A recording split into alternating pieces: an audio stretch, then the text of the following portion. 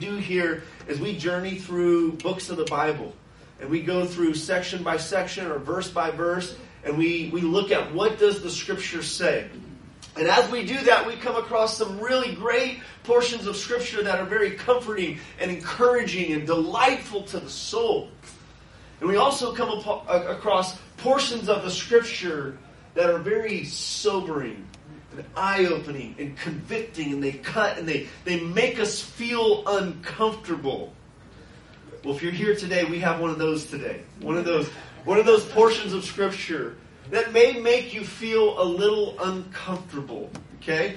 As I was preparing for this, I was thinking this is probably one of the most difficult sections of Scripture that I've gotten the privilege to preach on in a while.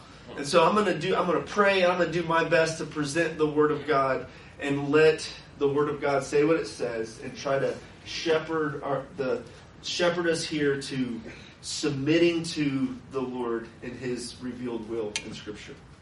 So pray with me. Father, thank you that you've given us a book that contains your Word, your revealed will.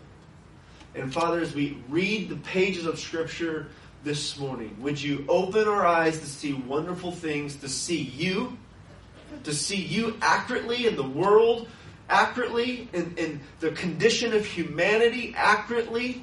And would you renew our minds? Would you renew in us a resolve to obey your will, a resolve to trust you with our lives, to take you seriously and run hard after you, not waste our lives here. I ask that you would help me work through my weakness with your strength, with the power of your Holy Spirit. Fill me with your Spirit. Give each of us ears to hear what you have to say today. In Jesus' name we pray. Amen. All right, we are in 1 Samuel chapter 13.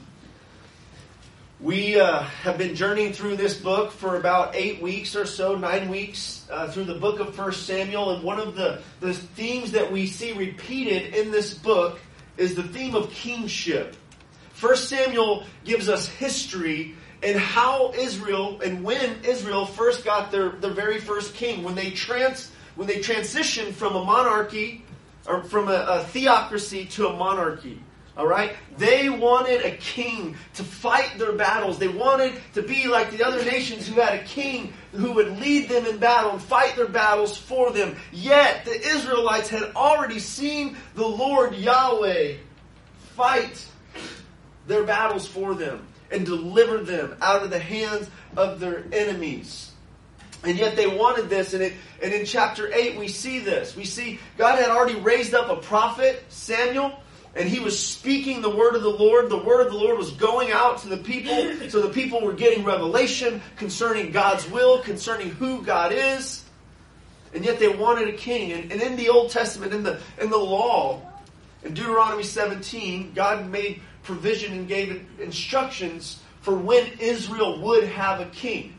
It was anticipated that one day there would be a monarchy. There would be a kingship in Israel. And ultimately, as we've looked at, this points to the greatest king who is to come. Not just David, who would come after Saul, but Jesus, the greatest king who would come, and his kingdom would be everlasting. But we see that Saul is the king that the people get. Saul is the king that the people have chosen. They wanted a king like the other nations, and God gave them what they wanted, even though he wasn't pleased with the request. Even though in the request, behind the request, under the request, they were rejecting God as their king. But God went with it, and God told Samuel to warn the people that there would be painful consequences in having this earthly king. And so God gave it to him, and God anointed him, anointed Saul through Samuel. He anointed him with oil. The Spirit of the Lord came upon him. Saul seemed to start out all right. He seemed to do okay for a bit. But here in chapters 13 through 15, we see the decline of King Saul. We see his his decline, his demise. We see that his leadership starts to crumble. His character flaws are highlighted, and he caves under the pressure. Okay? And so as we read this, we're gonna have a sobering reminder of those who live a life of disobedience and the painful consequences that follow. And we're going to be reminded here that we do have a king who has obeyed the Father fully. Amen? Amen. So King Saul was kind of like a good-looking car that has nice rims, nice paint job, some bumps in the back, but the engine is terrible and it's clunking. Like, it looks great parked at the car wash, right, or in the driveway. But the engine hasn't been maintained appropriately. The oil hasn't been checked, and the refills haven't taken place, and so on. And so the engine underneath the hood, there's some issues as to how far this car will get you. But it looks great when you're sitting in it, when you have it. Right? So that's kind of what, like, King Saul was a very good-looking man. He was tall, handsome. He seemed desirable for what people would want in a king. But he was very focused on image. He was very focused on external image, keeping face before the people rather than doing the hard work and letting God do the internal work of shaping godly character, which I said last week is what sustains leaders when leadership pressure and responsibilities are placed upon their lives.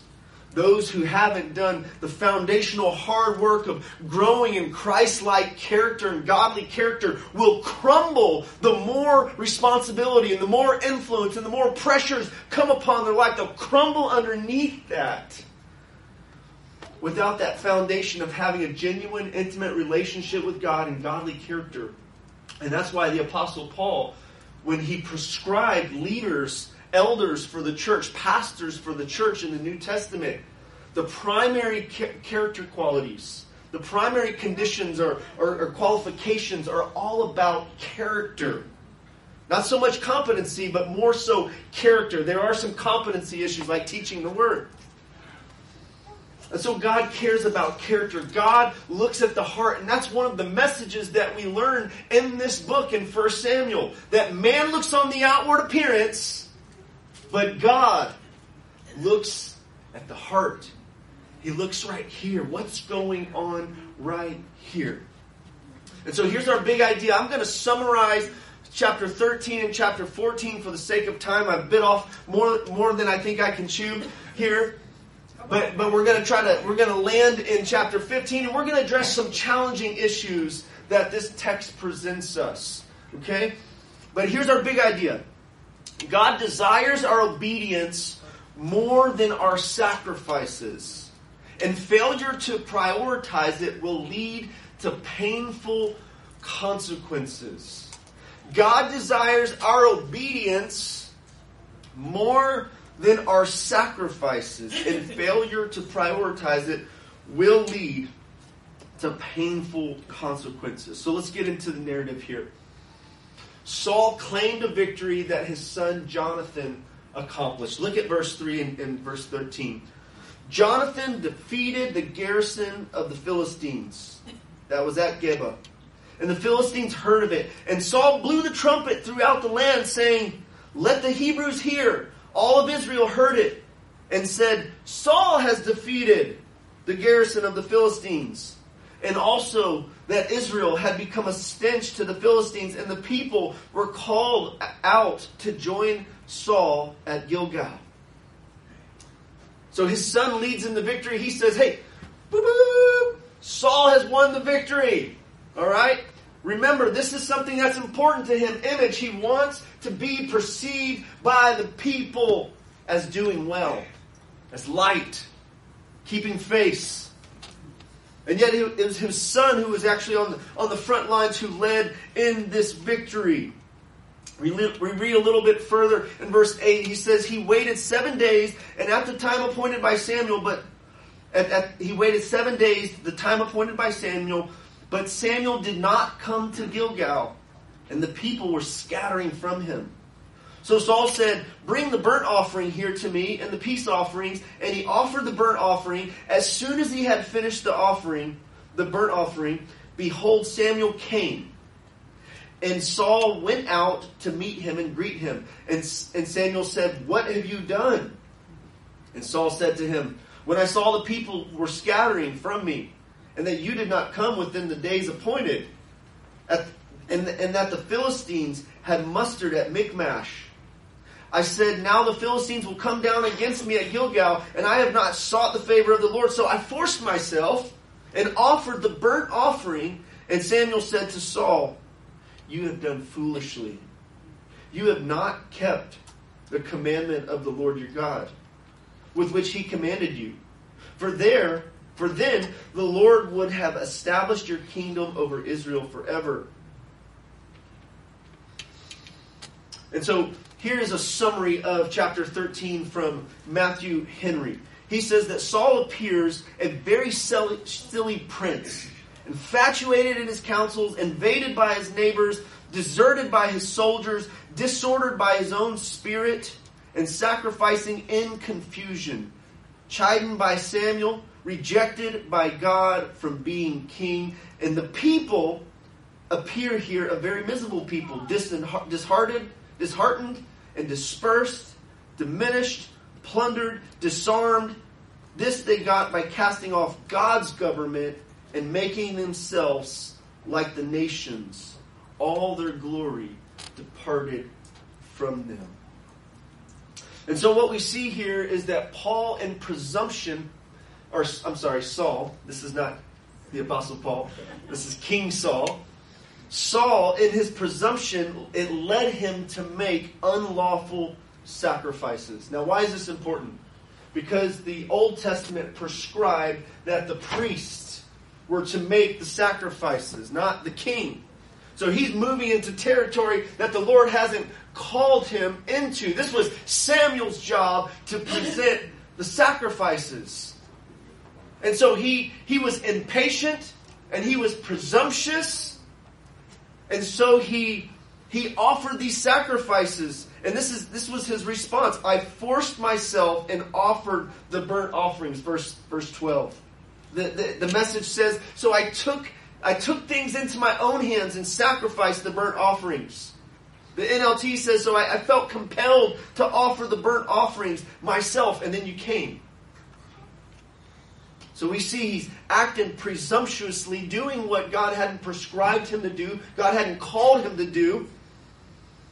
And Samuel confronts him and calls his actions foolish and calls them disobedient. He says that he hasn't kept the commandment of the Lord. If he had just waited a little bit longer, he had Samuel the prophet who had the word of the Lord, who God was speaking through. And so he took matters in his own hands. Verse 9 and 10 says, so Saul said, bring the burnt offering to me and here the peace offerings. And he offered the burnt offering. As soon as he had finished offering the burnt offering, behold, Samuel came. And so what we see here is Saul's leadership in decline in response to his poor decisions, his disobedience to the command of the Lord, his presumption, his impatience. Samuel says, you have done foolishly. You haven't kept the command of the Lord. The Lord would have established your kingdom forever. And so the Lord has sought a man after his own heart. Who's that speaking of? Speaking of King David, who we will hear about and be introduced to in chapter 16. A man after God's own heart. Somebody that the Father delighted in. Somebody whose heart he led the people with integrity of heart. And he shepherded Israel with a skillful hand. Somebody who treasured God and delighted in God and cared more about his relationship with God than anybody else. King that God has sought after. The kind of king that God has sought after. Who points us to the greatest king, Jesus. And so Saul made excuses for his disobedience. He said the people were scattering. Okay? And Samuel, you didn't come at the appointed time. Now notice a little bit of blame shifting here, because we see this later on. And we're reminded of the nature of humanity back in Genesis chapter 3 when Adam and Eve sinned against the Lord. There's this response of blame shifting. The devil made me do it. The serpent deceived me. Adam says, the woman you gave me. That's like a double blame shift. That's like, don't go there. I mean, the woman and then God, the woman you gave me, like, okay. And that's human nature. Right? To blame shift instead of take ownership and responsibility and acknowledge, I have done wrong. There's this tendency to try to justify ourselves and be defend our own righteousness rather than simply confess we've done wrong, we've disobeyed the Lord. So Saul's giving his excuses for his disobedience. The people were scattered. Samuel, you didn't come at the time exactly. And the Philistines were assembling together.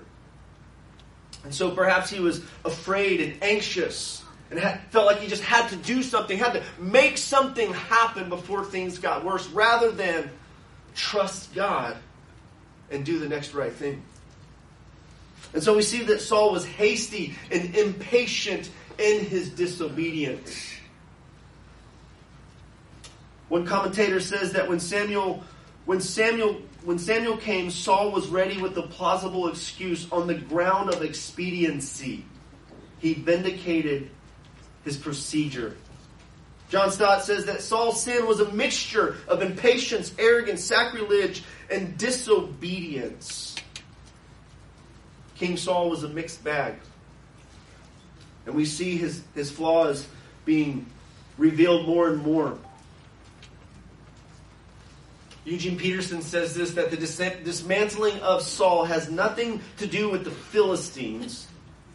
It is caused from within by his defection from God. The inner world of obedience is far more real than the outer world of war. See, he disobeyed God, not because of these external things, not because Samuel, not because the Philistines, but he lacked this internal obedience. And so we see in chapter 14, we see a contrast with his son.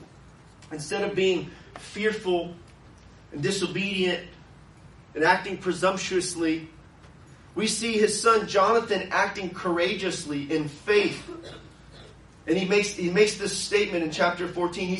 He tells his armor bearer, "Come, let us go over to the garrison of these uncircumcised, that it may be that the Lord will work for us from nothing. For nothing can hinder the Lord from saving by many or few." I love this statement. I love the courage and the faith of Jonathan. His actions were honorable, while his father tended towards cowardice. He tended to be courageous and lead in battle as his father ought to have been doing. And he says, hey, look, maybe we can take these guys. Okay, and there's a bunch of them, and it's just him and his armor bearer. Now Israel didn't have the kind of weapons that the Philistines had. The Philistines had the iron. Okay, they had the iron. They were able to make the weapons, and it was only Jonathan and Saul that had a sword, right? And so they didn't have the same kind of weapons. And so they needed some kind of strategic attack. And so Jonathan comes up with this plan, and his statement is, maybe the Lord will deliver, maybe the Lord will work for us today. His faith is obviously in God to work. And he acknowledges God can save by many, or God can save by few, just like with Gideon, right? Like it's not about the might of the warrior. It's the Lord who delivers. And God has done that for Israel over and over. So don't worry, y'all. We're going to talk about divine warfare here. Some of y'all probably have some questions as we look at this. What's up with this? With the God of the Bible leading his people into war. And so we see that the Lord saved. Ultimately, in chapter 14, God delivered the Israelites from the hands of the Philistines, which is a part of why God said He would put Saul into kingship, that Saul would fight, and that the Israelites would be delivered from the hands of the Philistines. And it says that the first strike, which Jonathan and his armor bearer made, killed about 20 men. When it was as were a hollow half a furrow's length in an acre of land, and there was a panic in the camp, in the field, and among all the people, and the garrison, even the raiders, trembled, and the earth quaked, and it became a very great panic. Then the Israelites, the army engaged in battle, and then at the end of this chapter, the Lord saved Israel that day, and the battle passed beyond Beth Aven. And so we see in chapter 15 this command to destroy the Amalekites. In verse 1, Samuel said to Saul, "The Lord sent me to anoint you king over His people, Israel. Now therefore listen to the words of the Lord. Thus says the Lord of hosts, I have noted what Amalekite, with what Amalek did to Israel in opposing them on the way when they came up out of Egypt. Now go and strike Amalek and devote to destruction all that they have. Do not spare them, but kill both man, woman, child, infant, ox, sheep, camel, and donkey." Now we can keep reading, which I want to spend more time on, but I think some of us are going to have a problem with this. The modern ears, as we hear verses like this, have a hard time swallowing something like this. Go destroy this whole people group. What do we make of this? Okay? What do we make of this? And so God gives this command for Saul to lead in battle against the Amalekite. Now, I think it's important for us first to know some history, first of all, with the Amalekites. Okay? Because once God delivered the Israelites out of Egypt, it was this people group that attacked the Israelites when they were weary and defenseless. Alright? So notice you go back to Deuteronomy chapter 25. He says, "Remember what Amalek did to you on the way as you came out of Egypt, how he attacked you on the way when you were faint and weary, cut off your tail, and those who were lagging behind you, and he did not fear God. Therefore, when the Lord your God has given you rest from all your enemies around you in the land that the Lord your God is giving you for an inheritance to possess, you shall blot out the memory of Amalek from under heaven. You shall not forget." This is the law of Moses. This is the Torah. Now, I know this is severe, and I'm going to admit it. This is severe and this is challenging, right? This is the Bible. There's some more history here in the law of Moses. Exodus 17. The Lord said to Moses, "Write this as a memorial in a book and recite it in the ears of Joshua, that I will utterly blot out the memory of Amalek from under heaven." And Moses built an altar and called the name of it, "The Lord is my banner," saying, "A hand upon the throne of the Lord. The Lord will have war with Amalek from generation to generation." So what do we do with this? Because it's passages like this that give ammunition to the skeptics of the Bible's divine authorship, of the God of the Bible. And so it's texts like this that the atheist wrestles with and wants to pull out and say, you see, I thought your God is a God of love. Why would this happen? Or, there's another false conclusion that some make with this, is they're trying to see the compatibility of passages like this and the God of the New Testament. And some people make the false conclusion that the God of the New Testament is different from the God of the Old Testament. We don't want to go there, right? And we certainly don't want to reject the God of the Bible, who He has revealed Himself to be. So what do we make of these hard passages that speak about war? Some call it holy war, right? We know about Islam and this idea of jihad, right? In the name of their God, There's killing of people, infidels, right? And so here's a couple things here. J.D. Greer and Heath Thomas in their commentary said this was not a conquest. Speaking of 1 Samuel 15, this was not a conquest, but a war of justice. The goal of the attack was not to make Saul rich, but to execute justice on a rebellious group of people. And Saul was explicitly told to take no prisoners and to leave the wealth alone. Okay? So there's one helpful thought here. And then they go on and they highlight a couple different points that as we try to make sense of this, we need to know that God, the God of the Bible, is a holy God. He's a loving God, and He is a good creator. He's a holy God, He's a loving God, and He's a good creator. And holy war in the Bible is not holy war at all. Actually, most scholars refuse to use that term, holy war. They prefer to use divine warfare. And so biblical warfare is not primarily about people going to fight in the name of God, but rather God going to fight on behalf of His people. Most scholars today do not use holy war to describe what we find in 1 Samuel 15. Rather, they use the language divine warfare. And so divine warfare was prescribed by Yahweh as divine judgment. This was divine judgment. And God gave Abraham, in Genesis 15, God gave Abraham a peek into this judgment that would come upon Israel's enemies. He gave him a peek into what would happen to the Israelites in Egypt, that they would be slaves. There in verse 14, Genesis 15, verse 14, I will bring judgment upon the nation that they serve, and afterward they shall come out with great possessions. And then in verse 16 he says, they shall come back here in the fourth generations, for the iniquity of the Amorites is not yet complete.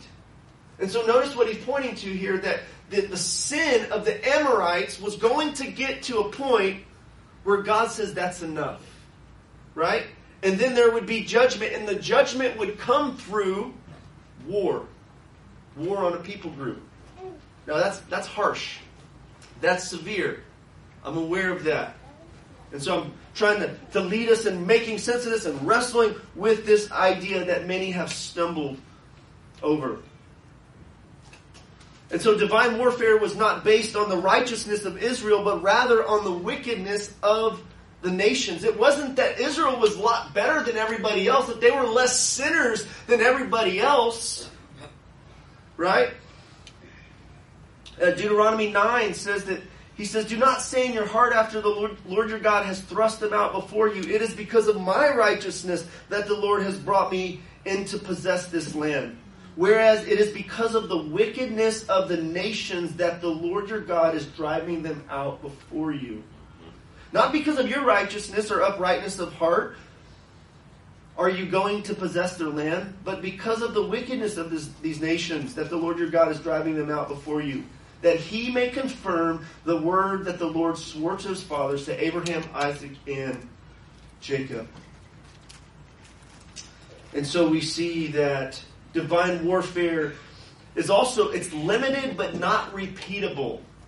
Okay? It's limited but not repeatable. Nowhere in the New Testament, nowhere are we told to engage in the name of Jesus in this kind of activity. Christians aren't to start crusades, right? And take up guns and shoot people that don't confess Jesus. The Bible doesn't call Christians to that kind of lifestyle. Jesus described His kingdom as one that's not of this world, and He said, if my kingdom was of this world, my servants would fight. Now this is important. This is important for us to get this. Divine warfare was commanded by a merciful God. Divine warfare is not genocide or ethnic cleansing, but an elimination of false worship. And justice is meted out by a community. Justice is meted out community in divine warfare. Now, for those who have a problem with this idea of divine warfare, you probably have a problem with the idea of divine judgment as well. just in general. And so I think it's helpful to be reminded that this isn't the first time that God has taken out people. Okay, think back to Genesis chapter 6. It wasn't just one people group. It was the entire world. Everybody. Every animal, every child, every woman, everything. There was a global flood.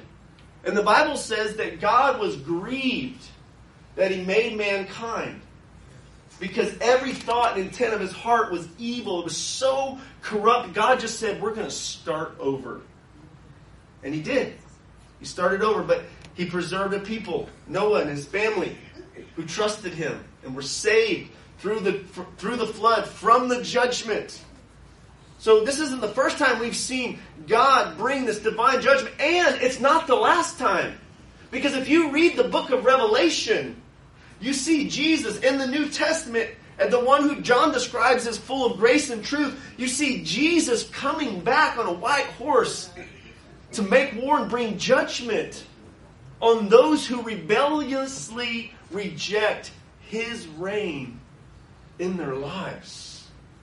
And so if you're struggling with this concept, it might be that it's the divine judgment aspect that is the point of struggle for you. And I would recommend reading the book of Romans and studying the book of Romans to help you understand and get a biblical worldview of God's righteousness and bringing judgment upon sinners. And God's righteousness, His justice and righteousness in making sinners right with Him. Right? The book of Romans, Paul systematically works through gospel truth and the reality that man is a sinner and we've sinned against the holy God and we deserve judgment, but God sent His Son Jesus to bear our judgment, to die in our place so that we can be made right and forgiven. And so Paul wrestles with these hard concepts of divine judgment and the righteous judgment of God upon humanity. He says, even in speaking about government, in Romans chapter 13, he says that Christians are to submit to the governing authorities, knowing that those who are in government, in the place of government, they don't bear the sword in vain, but they're ministers of God's wrath to execute upon those who do evil. So like I said, this is going to be an uncomfortable message. Aren't you glad you came today? If you're here for the first time, I'm sorry. But this is the scripture. And so let's get back to 1 Samuel 15 and Saul and the narrative here. Because I want to make sure that we're addressing this issue, because I don't want you to tune me out and tune out the rest of this message because you're hung up on verse 2. And if you need a resource that you want to dig into this a little bit more with, there's a book called Holy War that you can read from. It's by Thomas, last name Thomas. Holy War, and it addresses this issue. Holy War. So verse 15, Saul defeated the Amalekites from Havilah and as far as Shur, which is east of Egypt. And he took Agag, the king of the Amalekites, alive and devoted to destruction all the people with the edge of the sword. But Saul and the people spared Agag and the best of the sheep, of the oxen, of the fatted calves and the lambs, and all that was good. And he would not utterly destroy them all. All that was despised or worthless, they devoted to destruction. Samuel rose early to meet Saul in the morning. And it was told Samuel, Saul came to Carmel, and behold, he set up a monument for himself. Just note the self-focus here. Note the man-centeredness and the self-focus here. He set up a monument to himself, and he turned and he passed on, and he went down to Gilgal. And Samuel came to Saul, and Saul said, Blessed be you to the Lord. I have performed the commandment of the Lord. And Samuel said, What then is this bleating of the sheep in my ears, and the lowing of the oxen that I hear? And Saul said, They have brought them from the Amalekites, for the people spared the best of the sheep and of the oxen to sacrifice to the Lord your God, and the rest we have devoted to destruction. And then Samuel said to Saul, stop. I will tell you what the Lord has said to me this night. And he said to him, speak. And Samuel said, though you are little in your own eyes, and are you not the head of the tribes of Israel? The Lord anointed you king of Israel, and the Lord sent you on a mission and said, go devote to destruction the sinners, the Amalekites, and fight against them until they are consumed. Why then did you not obey the voice of the Lord? Why did you pounce on the spoil, and do what was evil in the sight of the Lord? And Saul said to Samuel, I have obeyed the voice of the Lord. I have gone on the mission on which the Lord sent me. I have brought Agag, the king of Amalek, and I have devoted the Amalekites to destruction. But the people took the spoil and the sheep, and the oxen, the best of the things devoted to destruction, to sacrifice to the Lord your God in Gilgal. And Samuel said, has the Lord as great delight in burnt offerings and sacrifices as in obeying the voice of the Lord? Behold, to obey is better than sacrifice, to listen to the fat of rams.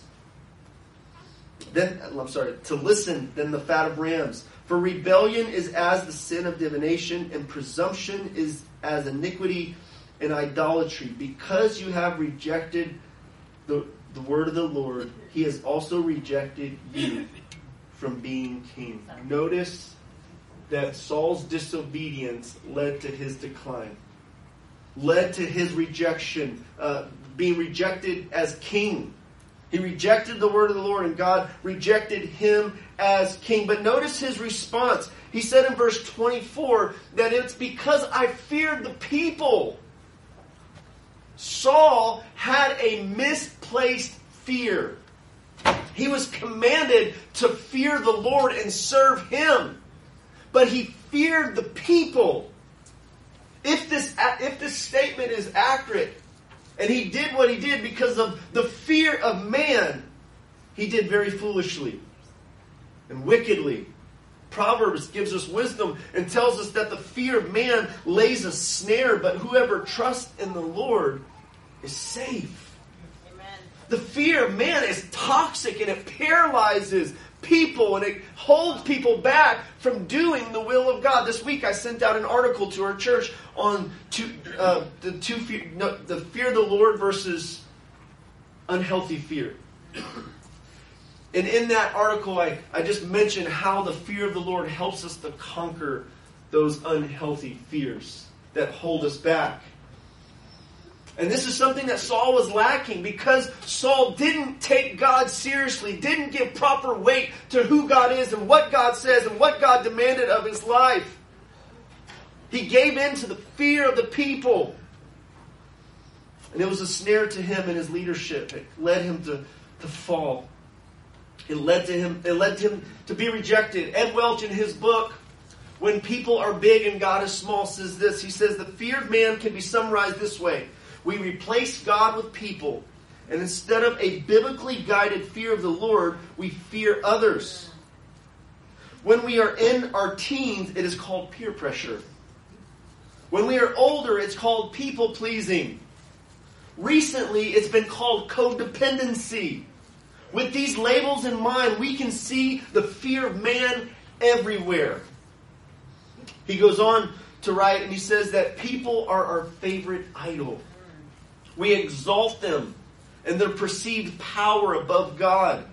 We worship them as ones who have godlike exposing gazes or godlike ability to fill us with esteem or love or admiration or acceptance or respect or other psychological desires. Yet it's a snare.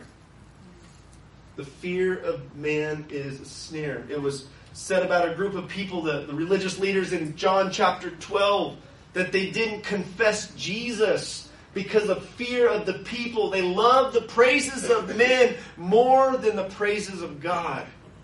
They cared more about what people thought rather than what God thinks. And this is why Jesus tells us in the Gospels, he commissioned his disciples and said, hey, don't fear man who can kill the body. Because it's going to get tough. As you're sent out on mission, you're going to be like sheep among wolves. And they're going to be vicious to you as you peacefully proclaim the good news, the gospel of peace. And he says, don't fear those who can kill the body, but rather fear God who can kill the body and then cast the soul in hell. And so having this healthy, pure fear of the Lord frees us up to being dominated by the fear of man, the fear of evil, the fear of death. There are great benefits to fearing the Lord. Walking in a God-oriented life rather than a man-centered, narcissistic, people-focused, people-pleasing life that's more focused on me rather than God and others. And so Saul's confronted by Samuel and he confesses his sin. But he does so, his confession is not accompanied with repentance. Okay? And this is important. Because we believe that we should confess our sins. That's important to us. But your confession and my confession of sin our confession of sin isn't always accompanied by true repentance. Or just because there's a confession of sin, it doesn't mean it's accompanied by true repentance. Right? We need to confess our sins. That's a starting point. We need to acknowledge, I have sinned against the holy God. But there needs to be some change. Repentance is a change of mind and a change of direction. And Saul didn't seem to be too focused on changing his actions. He was more focused on saving face and keeping honor before the people. He says, I've sinned. I've transgressed the commandment of the Lord. And your words, because I feared the people and obeyed their voice.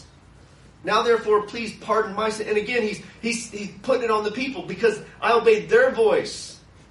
Like subtly, he's like, they kind of made me do it. Right? He's blame shifting. He's given in to fear of people. He's acting presumptuously, impatiently, rather than waiting, listening, obeying.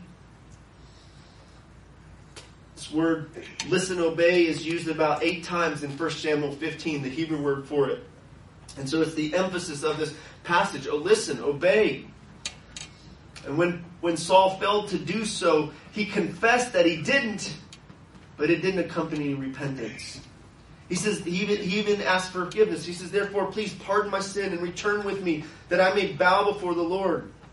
And Samuel came and said to Saul, I will not return with you, for you have rejected the word of the Lord, and the Lord has rejected you from being king over Israel. So notice he confessed and he asked for forgiveness. He confessed his sin and asked for forgiveness. But verse 30 says, he told Samuel, honor me now before the elders and my people. It's as if Saul's just saying, okay, I messed up, but let's just move on real quick. Let's just move it. Honor me now. Right? I mean, it reminds me of like a husband who cheats on his wife. And he says, oh, I'm sorry, I cheated on you. And let's just forget about it and move on. Or maybe have been looking at porn. And maybe not, oh, I looked at porn, but let's just forget about it and move on. I'm sorry, forgive me. Right? Like there's some healing and restoration that needs to take place in the relationship. Sin damages our relationships. And ultimately, it affects our relationship with God. And so there's a contrast between Saul and Samuel here, or Saul and David here, because later on we see David as a king. We see him committing some sins that seem a lot bigger than what Saul did, right?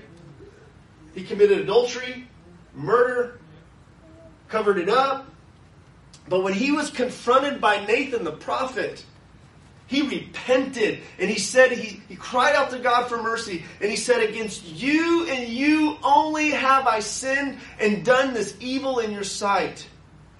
Create in me a clean heart, O God.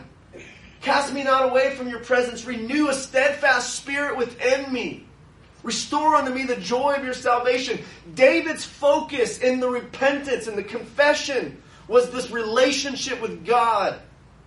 He acknowledged his sin.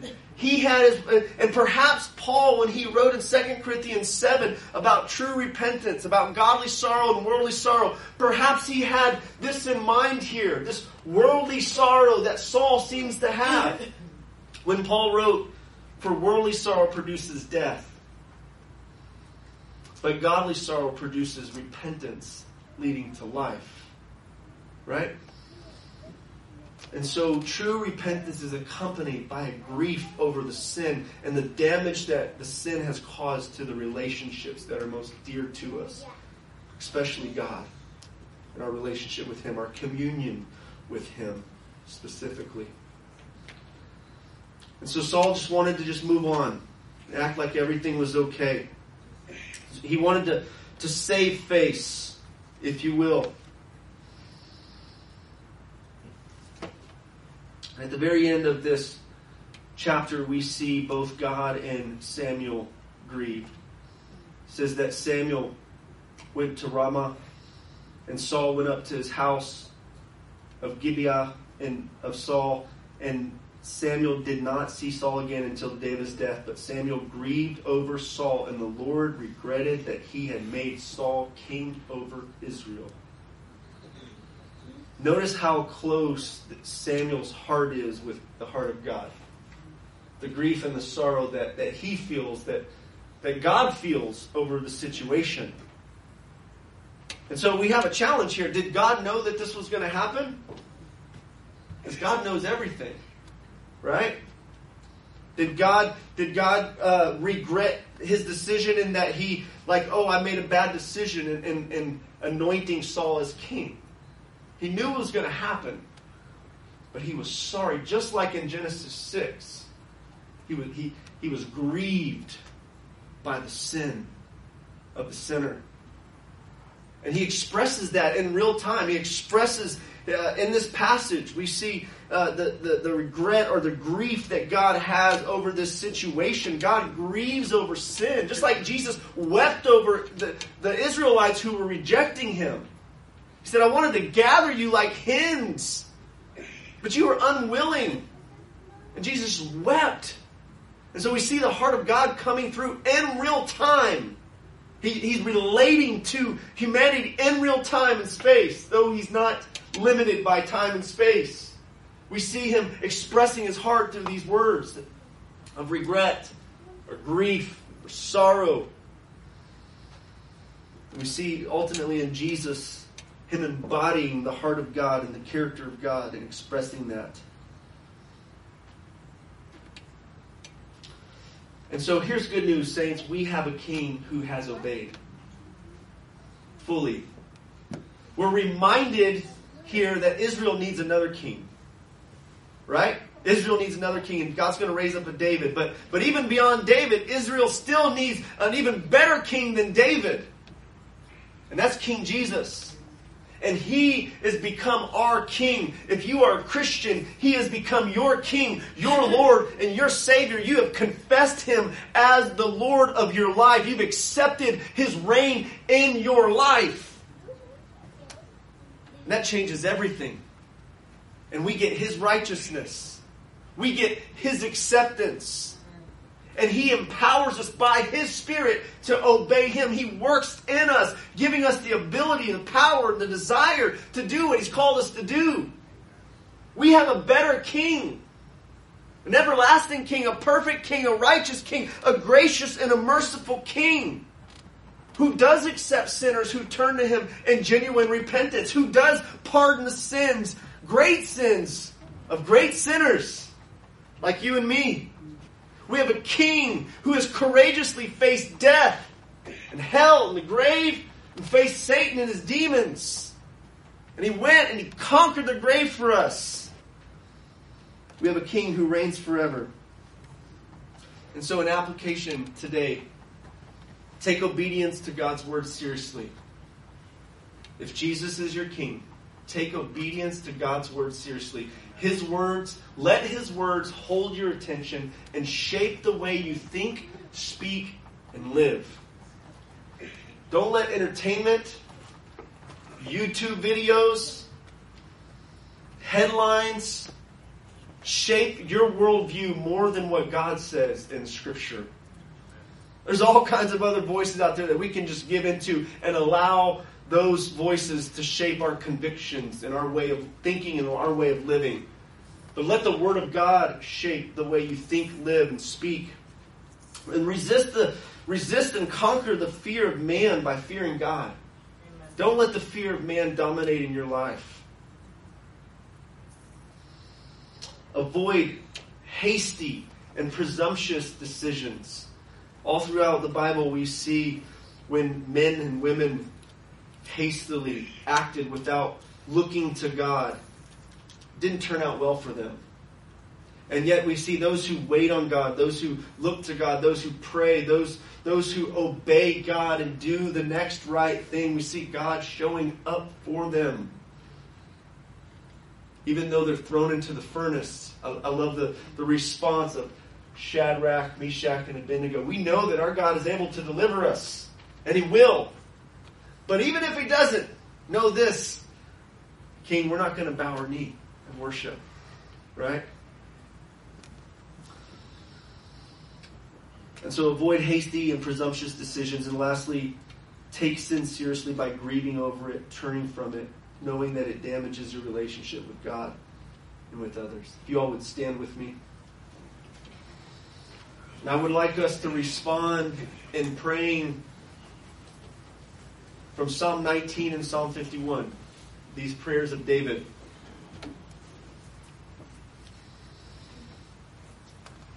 Psalm 19, starting in verse 12. And if we could read this and pray this together. And then Kevin will lead us in a response song. Who can discern his errors? Declare me innocent from hidden faults. Keep back your servant also from presumptuous sins. Let them not have dominion over me. Then I shall be blameless and innocent of great transgression. Let the words of my mouth and the meditation of my heart be acceptable in your sight, O Lord, my rock and my redeemer. Psalm 51. Create in me a clean heart, O God, and renew a right spirit within me. Cast me not away from your presence, and take not your Holy Spirit from me. Restore to me the joy of your salvation, and uphold me with a willing spirit. For you do not delight in sacrifice, or I would give it. You will not be pleased with the burnt offering. The sacrifices of God are a broken spirit, a broken and contrite heart, O God, you will not despise. So we say amen to these prayers, Lord. Deliver us from just moving on and making things look good externally while our internal life is in chaos, disorder, unrighteous. Bring the order of righteousness to our hearts and minds and our lives, to our homes. Righteousness and peace and joy in your Holy Spirit. Bring your kingdom into our lives. Your reign into our lives, God.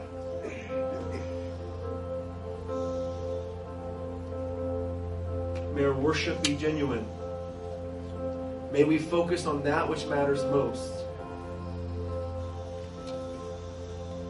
And obeying you. In Jesus' name.